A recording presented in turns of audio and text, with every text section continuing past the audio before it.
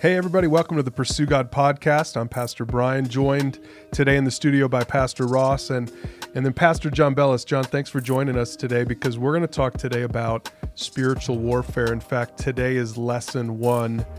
The next 5 Fridays, we're going to be talking about spiritual warfare starting today. And today we want to kind of talk about it from 30,000 feet because let's start with this question.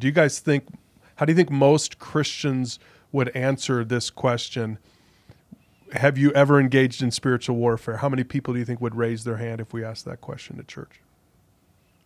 Well, I don't know. Some people would get what we're getting at. The Bible would understand, but most people are probably thinking about The Exorcist, right? And some of the movies that have the demonic activity or whatever. Yeah, I've never talked to a demon. I've never had to cast out a demon before, right? Yeah, so they might say no on that basis.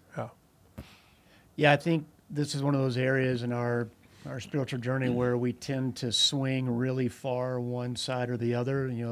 Either we don't really think about the spiritual realm at all. We don't recognize the battle that's going around, or kind of the old saying, there's a demon behind every corner. So where do we fall in that, and what does the Bible say about that?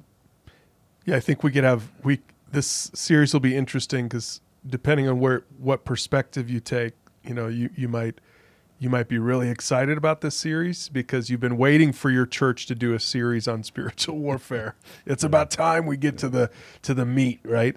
And then probably some other people are like, what kind of church am I going to right now? Right? Yeah. And the truth is, spiritual warfare involves both regular everyday stuff on the one hand, but it also involves the creepy otherworldly stuff. And we're going to introduce a sort of the theme passage for this entire series. It kind of is going to give us the framework for where we're going over these next few weeks. It comes from Ephesians chapter 2, verses 1 through 3. And I'm going to read it in the ESV. And here's what it says there. Paul writes this to the church in Ephesus. And you were dead in the trespasses and sins in which you once walked, following the course of this world, following the prince of the power of the air, the spirit that is now at work in the sons of disobedience, among whom we all once lived in the passions of our flesh, carrying out the desires of the body and the mind, and you were by nature children of wrath like the rest of mankind. And so what we can pull out of that passage are these 3 concepts that have been around in the church for a long time: the world, the flesh, and the devil. And the first 2 things are probably more in the category of regular everyday stuff. The world and the flesh, we're going to define all those here today. But then it also talks about the prince of the power of the air. It also talks about the devil. And spiritual warfare involves all 3 of these things. Ross, why don't we start with the world? What does it mean when it says that we're following the course of this world?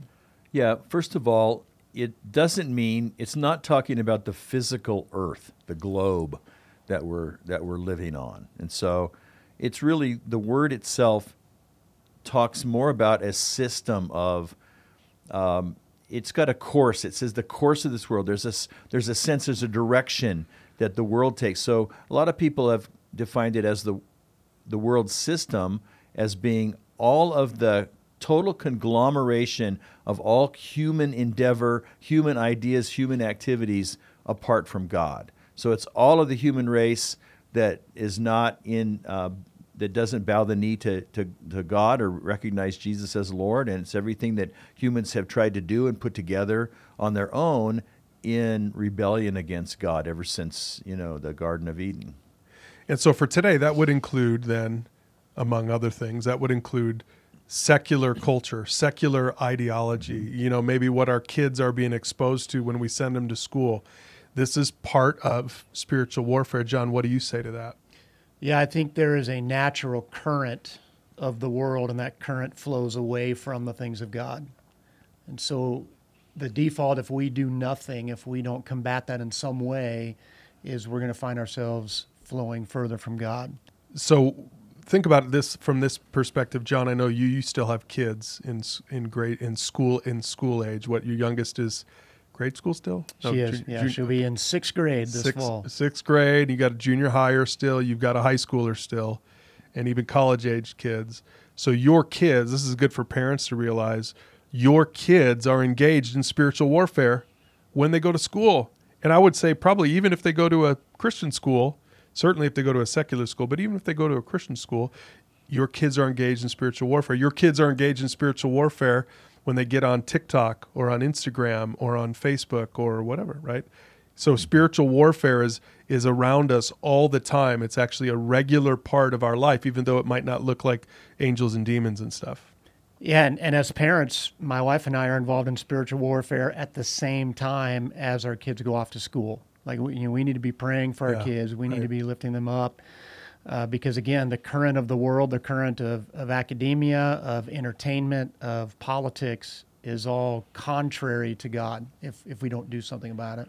Okay, so that's the first thing, the world. Now we're going to just stop there because we're going to talk more about this in week 2. So week 2 is going to be all about the world, what it means that we battle with the world, that there's this battle that Christians have with the secular world. The second thing in Ephesians 2 talks about the flesh. What do we mean when we say the flesh is kind of a little bit of an old school churchy word? Ross, what does flesh mean? Well, right here in the text in Ephesians chapter 2, it helps us define the flesh because it talks about the passions of our flesh. And so there's certain urges or desires that are associated with it. Again, like with the world, it's not talking about just the physical aspect. It's not talking about just our physical bodies, but there's something, it's talking about something that really is deeper, that has these desires that push us away from God. It talks in the verse about the desires of the body and the mind. And so there's both those elements involved. Some of it's physical, some of it's mental. And so I'd say it's the pull. We talked about how the world is like the pull of culture and human endeavor away from God. The flesh is like the pull that I feel within my own self away from God, within the old person that I used to be, and the vestiges of that still alive and at work, pulling me internally away from God.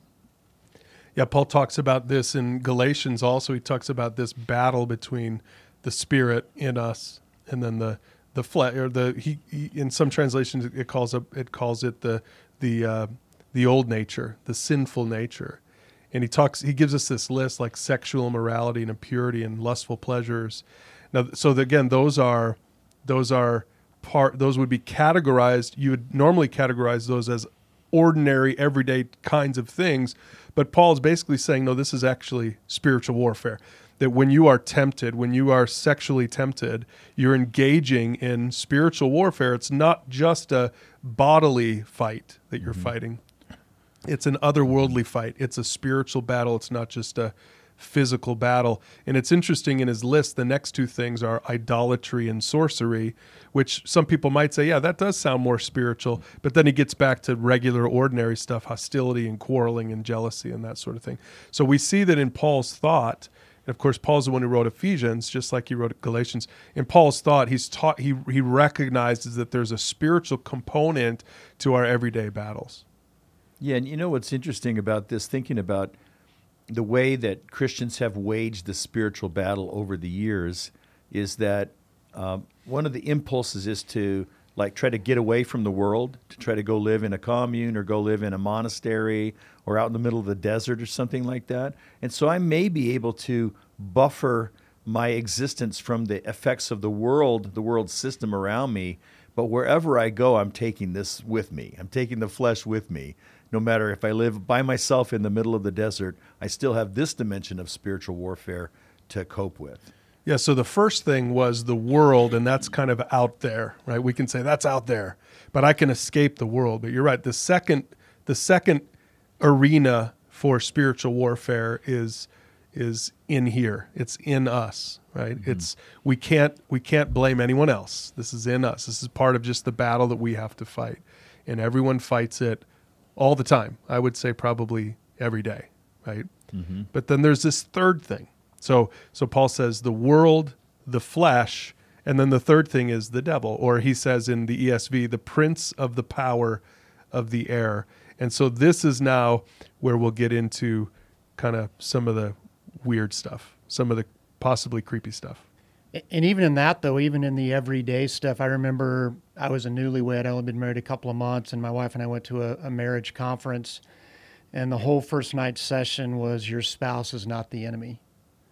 And I remember thinking, this is so silly. I know my spouse isn't the enemy, right? I was a newlywed. I didn't even think she was the enemy. But I've come to realize over the last 27 years of marriage, there is an enemy. There is someone who is opposed to a healthy marriage, to a healthy relationship between my wife and I, and that's the devil. Mm-hmm. So we have all three of these at play. You know, the world tells us certain things about what marriage should be, and then my own selfish flesh is definitely an enemy to my marriage at times, and then the devil himself would love nothing more than to wreck my marriage. Ross, is there isn't that just like a cartoon thing? Is the devil real?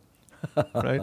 Yeah, no, the devil's real. The cartoon devil might not be very real, but there is a real devil, and Paul talks about the prince of the power of the air.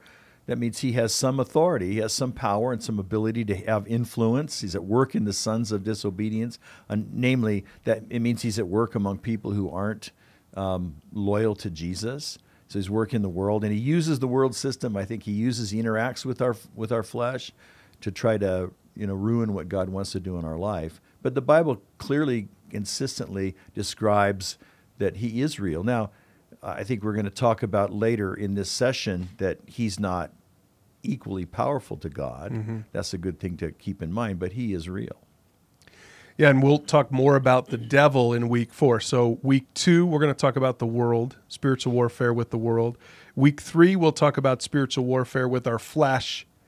In week 4, we'll talk about Satan and angels and demons and some of the creepy stuff, like you said, John, that isn't just out there, right? The enemy is actively trying to destroy our everyday lives. He's trying to destroy our marriages. He's trying to destroy our personal lives. He's trying to destroy our sex lives. He's trying to kill, steal, and destroy, as Jesus said. But Jesus said, "I want to come. I've come so that you might have life and have it to the full." And so spiritual warfare is something that we engage with at all these different levels, the everyday stuff and the otherworldly stuff. And so let's talk about this next thing, because I think we're going to come back to this next statement again and again throughout this series. And it's a principle that people need to write down. It might even be the kind of the first principle of spiritual warfare. And it's that spiritual warfare uses footholds to establish strongholds. If you've read any books on spiritual warfare, you've probably read the word stronghold. And we're going to define both of these things first. But let's start with just an Oxford definition of a foothold. A foothold is a secure position from which further progress may be made. So the enemy, Satan, wants to establish footholds in our life. He wants to get, another way to think of this is like a foot in the door. Mm-hmm. He wants to get a foot in the door so he can push the door wide open.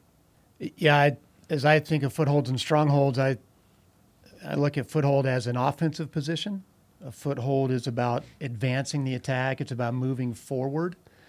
And when we allow the enemy to do that, then eventually he will create a stronghold. And now when he's created a stronghold, the impetus is on us to have to gain that ground back. And then there's also, there's a correlation to what godly footholds in our lives can do and how those can create a godly stronghold where we have reinforcements. We have a protected advantage, and we'll talk about more of that when you get into the definition of a stronghold. Yeah, let's look at that. The Oxford definition of a stronghold is a place that has been fortified so as to protect it against attack. So a foothold is about getting your foot in the door so that you can push forward and be offensive. A stronghold is when you've fortified, you've put up your walls, you've put up your gates, and nobody's going to be able to come in. So it's about being defensive. And that's what the enemy wants to do, is he wants to create a stronghold where he's got gates all around, and you're on the inside. You're on the inside of his stronghold. Right? I think that, back to your analogy, John, about marriage, I think that's a helpful maybe way to illustrate the relationship between these two. Ephesians chapter 4 it says, don't sin by letting anger control you. Don't let the sun go down while you're still angry, for anger gives a foothold to the devil. And so if I'm in my marriage, if we're angry at each other and I'm not forgiving and I don't deal with that anger and relent, then that creates, he says, a foothold. Well, that makes sense. I've just created some space in my marriage relationship for, this something that's not healthy to enter into, for the enemy to use that. And if I don't deal with that, and then that foothold, it can create distance between us, right? The enemy's going to try to use that to create grievance and to create hostility between a husband and a wife. And over time, if I allow him to continue to do that, I don't go seek forgiveness or I don't seek reconciliation, then after a while there's these huge walls that are up, and it becomes harder and harder to figure out what to do about that, and easier for every new resentment and every new thing to be added to the walls. And so that becomes then a stronghold where I have to really take a lot of energy and effort and maybe really go after some extreme means to try to break through that, or people just end up giving up. Yeah, and then, Brian mentioned I've got kids going off to school here in a couple of weeks again. Just the idea of, I know the enemy is going to be trying to take ground when they're away. So it's important that my wife and I have helped them develop strongholds to withstand those attacks, right? Positive strongholds, that they can yeah. recognize, wait, that's a lie. That's a lie from the enemy, and I recognize that. Mm-hmm. Yeah, Scripture says guard your heart. It talks about guarding. It doesn't say to follow your heart. It talks about guarding your heart. So it's saying put up a take a defensive position and guard your heart against the outside influences that are trying to get their foot in the door and trying to really establish a stronghold in your own life. And again, I don't want people to be like freaked out about this. These principles of footholds and strongholds work in both ways, right? So it works. The enemy works like this, but so does God. And that's what we're going to be talking about throughout this series is what are the footholds that I need to allow into my life, godly footholds, so that they can turn into godly strongholds, which would equate to spiritual victory. And not just for me, not just for my spouse and my marriage, but for my kids as well. And we're going to talk in week 5 about the spiritual armor. Our final week in this series is we're going to talk all about the spiritual armor, the armor of God that we see in Scripture, and how all of that fits into this picture, how we can really establish those godly footholds, and we see how they turn into strongholds. And Paul uses this imagery of this Roman soldier and how he's arming himself, which is great imagery. And it really is. It's spiritual warfare, and we need to be ready to fight it. Here's the next thing I think it's important for us to understand. Again, this is going to be weaved throughout this entire series, is that spiritual warfare is a battle that's waged most often in our minds. So a lot of people think, spiritual warfare is this otherworldly thing, and the battleground for spiritual warfare is in this sort of unseen spiritual realm. And I guess maybe there's some truth to that. There's certainly a spiritual realm. We'll talk about that in week 4. But really, the way it feels, the way we'll interact with it more than anything else, the way the enemy and also how God wants to establish footholds is through our thoughts. It's in our minds. 2 Corinthians 10 talks about it like this. Paul writes, "We are human, but we don't wage war as humans do. We use God's mighty weapons, not worldly weapons, to knock down the strongholds of human reasoning and to destroy false arguments." So look what he says. He says, look, there's human reasoning and false arguments. So we see that those are battles that are fought in our mind, our thoughts, our thought life. And he says in verse 5, "We destroy every proud obstacle that keeps people from knowing God. We capture their rebellious thoughts and teach them to obey Christ." I love the imagery that Paul has here, this battle imagery. Yeah, it's like there's a number of elements to it. He talks about capturing our thoughts, like you're a sentry, and like who goes there? Well, I'm gonna give that thought entrance or not, and so much of it is how we interact with the world around us. The world is always pitching us, right, with ideas. So much of it is ideas that this is real, this is true, this matters, this is who you are, this is who God is. And like you said, John, with your kids, we're going to accept that or reject that. but we're going to make a decision about what we believe in and what we hold is to be true. Same thing with what comes from within. Your thought's going to go like, oh, I want that. The temptation, oh, I want that. That would be good for me. And so maybe it isn't good for you. And so there's a lie that you're buying into. And even with the devil, even though there is that otherworldly realm and there is some manifestations of demonic power that we're going to explore in week 4, there's also the enemy is called the father of lies, and he's scheming against us, the Bible says. So it really does come down to how we think about what's true. Yeah, and let's not equate the battle being in the mind with it being passive. I mean, look at the strength and the force of the words. I think you just mentioned that he uses in here. He talks about knocking down strongholds, destroying false arguments. We destroy every proud obstacle. We capture thoughts. We teach them to obey Christ. So just because it's primarily a battle of the mind, there's still a lot of action, a lot of action words there. Yeah, so again, just as you're listening at home, I encourage you to think about this in your own life. Maybe you had a different understanding of what we'd be talking about when we're talking about spiritual warfare.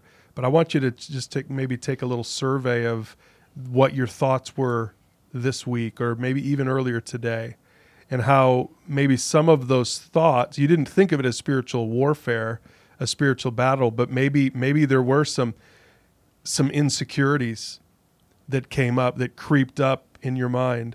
That's spiritual warfare, right? If you're giving way to some of those insecurities or acting out on those insecurities in your relationship. So again, this is how spiritual it's that foothold that starts in your mind, but then we all know people who, because of their insecurity, they hurt people. They end up acting out in relationship with people. Again, you would say, well, that's a relational problem. This person is bad at relationships. They have bad EQ, but maybe it could be traced back to that battle in their mind that they lost. And now they're acting, the enemy has gotten that foothold in his life, and pretty soon the stronghold looks like isolation now because they don't have good relationships anymore, or divorce or whatever else in their life. Or maybe how about fears or anxiety that people might have. Those are some of those anxieties that you struggle with. Maybe it's not just an anxiety, like something you need to take medication for. I'm not against medication, but maybe there's a spiritual element to that anxiety that you need to be made aware of now so that you can fight it. Yeah. Well, where did those? Oh, sorry. No, go ahead. No, I was gonna along those same lines, Brian. I was looking at the idea of memory and how memory is a thought process, right? But how powerful it is and how formative certain memories can be in terms of whether we're going to live a full life that God promises or we're not. And so that's another area of battle, and we see it. That it is battle. It's not just a circumstance that happened to me. How I respond to it, then in my mind and in my thoughts, then I take up the battle and say I'm not just gonna passively accept whatever happened in my memory. Yeah, and even those thoughts you mentioned, Brian, where did they come from? Those thoughts, were they directly planted in our head by a spiritual force, by the devil or a demon, or is it just because that's what the world says? So everything we see around us, or was it something in my own sinful nature? So again, we see those three areas, the world, the flesh, and the devil, that's really initiating a lot of those thoughts that we have in our head. Yeah, but the battlefield is the mind. And we a couple things we want people to really get ingrained in their heads throughout this series is the battlefield is in the mind. And to me, I think that there's some good news there, because what we're trying to do is we're trying to demystify spiritual warfare. We're trying to help people to understand that this is something we all engage in. It doesn't matter what kind of church you go to. Maybe you go to a church that's really into this kind of stuff. Maybe you go to a church that's not into this kind of stuff, or would be hesitant to encourage reading a book on spiritual warfare. Look, the truth is, we're just going to look at what Scripture says. The truth is, everyone engages in spiritual warfare all the time. It's not always weird devil and demon stuff, but it is almost always related to your mind. And so much of that foothold starts in your mind and your thoughts, in your memories, and your insecurities, your fears, your fantasies, your beliefs. And the good news, and we'll finish with this, the good news behind this is that the battle is already won in Christ. We don't want to get everyone all, sort of queued up to freak out about spiritual warfare. Now everyone's looking for a demon behind the next bush. The truth is, and Scripture attests to this over and over and over again. Ephesians 1 says that far above all principality, the power and the might and dominion, every name that is named, not only in this world, but also that which is to come, is Jesus. He's above all of this, that we have victory through Jesus Christ. And Jesus has already won the battle. And so we're going to be really practical throughout this series about how do we establish those footholds. Well, the answer is always going to come back to Jesus, because Jesus is, like you said, Ross, at the beginning, Jesus is not an equal power to the enemy. Jesus is the creator of all things, and so he is far above every power. Right. We're not worried about, oh gosh, who's going to win. It's not like the ball game. You're waiting, it's going to overtime and it's tied, and who's going to be able to get the win, because Jesus has already won. The Bible says, for example, in Colossians chapter 2, it says that he's already triumphed over these principalities and powers, over the enemy when he went to the cross. On the cross was his ultimate triumph. And so we're living in that, but we need to learn in the day-to-day, moment-by-moment battle how to reflect that victory, or how to appropriate it and live it out for ourselves. Yeah, I take comfort in knowing that the final battle, as Ross just said, it's already won, but even the day-to-day battles, God has to allow the devil to attack me to a certain extent, right? Mm-hmm. I love the story of Job, where the devil had to get permission. Or even when Jesus was talking to Peter and he said, look, the devil's asked to sift you like wheat, but basically I'm not going to let him go that far. So even in the day-to-day battle, I can trust in God's sovereignty that he's allowing these battles for a reason and for a purpose. It's interesting. I'm actually reading Job right now, John, and it's been so fascinating to read this. And I've always read the first couple chapters of Job, and the last couple chapters, kind of the bookends, the really, kind of the end of the beginning of the story, the end of the story, because we see that, like you said, that God allowed Satan to bring this into his life. And then at the end of the story, we see that Job kind of comes back to this place where he recognizes that God was behind it all, and that God is powerful, and that God is good. God ends up blessing Job at the end of the story. But what's interesting is all the rest of it, from chapters, 2 to 39 or something like that.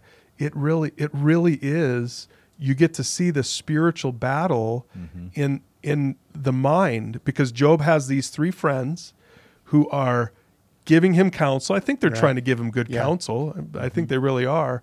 They're trying to figure out what is behind it, what is really going on here. You must have done something wrong, Job, because none of this stuff would have happened. And so you see you can almost kind of see the world. You see the battle, the devil at the beginning. Then you see the battle with the world. If you think of his friends as this is kind of sort of trying to make sense of what's going on, bringing worldly ideology into it. But then you also see in some of the chapters his battle with himself. He's second-guessing himself, and he's hating himself one minute. He wishes he could just die. And really, there's a lot of spiritual warfare. That really is a great book to study along with this series. You get to see all of these elements even in the story of Job. Well, what I'm encouraged that we get to dive in more depth to each of these three elements of spiritual warfare in the coming series, because there's so many things that we've left on, off the table today. But when we're able to get in, I think it's going to be so encouraging. It may seem a little intimidating at first, to shine a little light on the darkness, but it's going to be so encouraging at the end of the day when we realize all of the resources God has given us, and we realize, there's some practical things that we can do to experience God's victory in our lives. Yeah, so to find this series, if you want to go through it with your family, with your small group, or a mentor, check out all these resources at pursuegod.org/warfare. And make sure to join us next Friday for lesson 2 in the series, where we're going to talk about what exactly does it mean that the world is part of our spiritual warfare. We'll get into that next week. Join us then.